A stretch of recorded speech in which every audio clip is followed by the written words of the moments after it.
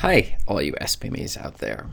Today's question has 3 answers, and you're going to want to stick around because the third answer is going to tell you how you can get around this whole issue of whether you can write well or not. So let's get into it. The question that was sent in, or maybe the problem, it is not good enough at writing.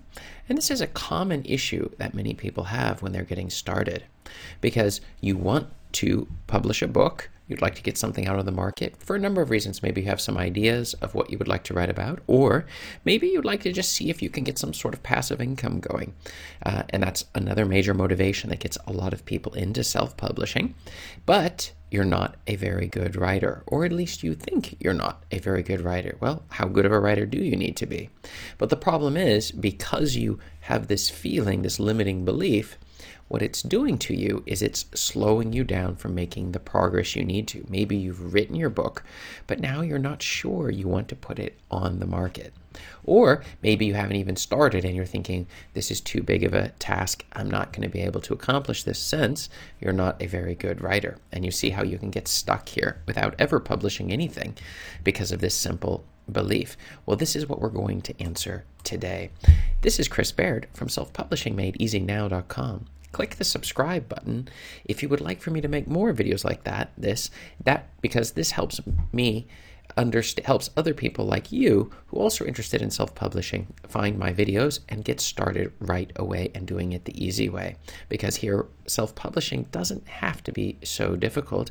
And check out below in the description and you will find my absolutely free self-publishing checklist to make sure that you are not skipping any of the important steps necessary to win at the self-publishing game.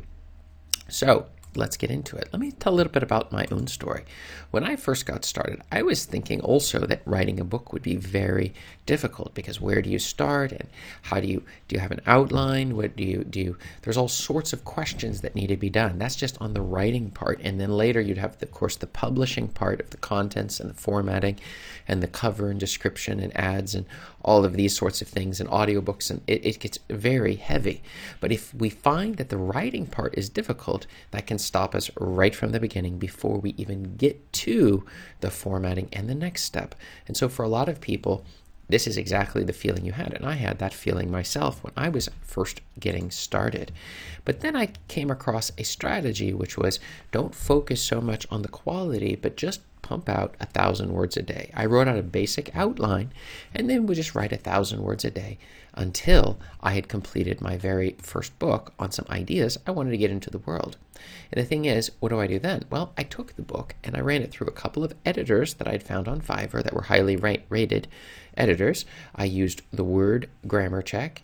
I used the program Grammarly. These are free, right? I used LibreWriter's Grammar Check. And finally, I listened to the entire book in an app called VoiceStream, which is a fantastic one for just taking a text file like your book, throwing it in there, and just listening to the whole thing be read. And this is an excellent way to find mistakes that maybe these other things haven't found. The end result, though, of all of this was I published the book, and there weren't that many mistakes inside the book in terms of grammar and the flow of the book. Because the fact is when you're using a little bit of time and running it through these different tools, it finds a lot of the common mistakes that you may have made. I tested out a bunch of other programs that did not work out so well for me, and I ended up not using them because they were pointing out a bunch of mistakes that were not particularly relevant. And then what happened was I repeated and improved this for each book, improving the quality. And later, I began to understand that I enjoyed the publishing part and making money off of the books, but I didn't have the time necessarily to publish on the right keywords and to get those books out. And so I found a number of publishing agencies, and there's a whole series of them. Epic Write was one that I had used at the past, and you have Writers Summit and a whole series of other publishing companies where people will write the book. You make sure it's not copyright and that it's, I use a couple of programs just to check to make sure that the text is original. And then we're able to format and run it through the same processes and upload the book to Amazon. And many of my best sellers have been books that I did not personally write, though my book on sleep is by far my most popular book that I have written, and it's a very useful book that people still today get quite a bit of value out of. Every day I'm selling copies of it. But these other books, many of them have outsold my own books.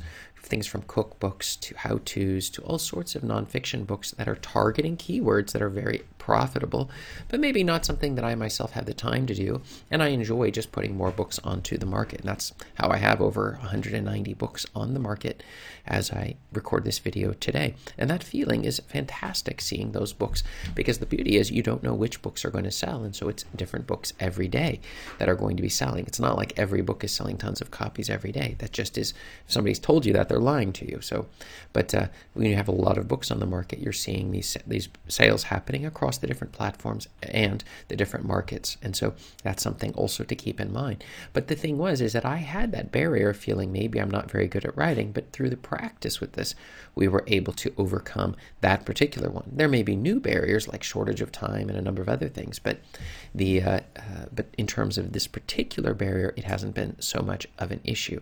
So, not good enough at writing? Well, you get better with practice, like I was commenting. Plus, reading books will help you improve. And if you read Stephen King's On Writing, and there's a lot of other books that are fantastic that will help make you a better writer, these are tricks that will improve your writing, but you just need to start practicing. And the second is you can hire an editor so you can make you the best writer you can be. And Fiverr is a perfect place. Just choose somebody who has thousands of positive reviews, and you will probably be just fine when you send your work to them so that they're able to go through it and find a lot of the other types of mistakes that you're making. And over time, you will become a better writer. And so that's something else that you're definitely going to want to do. But let's get into the secret answer of today, which is the third answer. If you're terrible at writing, well, like I mentioned, you can hire a ghostwriting agency if you want to get a book on the market without writing it yourself.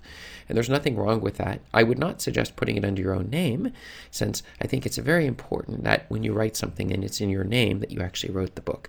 But in terms of hiring it out to somebody else, you can come up with a name, and there's nothing unethical. Many of the best writers in the world have used pen names when doing it, and ghostwriting is a completely acceptable way. I just wouldn't suggest that you put it under your own name, so choose a different name that sort of matches that genre that you're writing for, and keep each genre separate, so a different author. So even if you were writing books in a different genre, it might be wise actually to use a different name, pen name for yourself for those different genres, because otherwise it undermines your authority in each of those areas. So that's another thing you're going to want to keep in mind. So do you struggle at writing a book?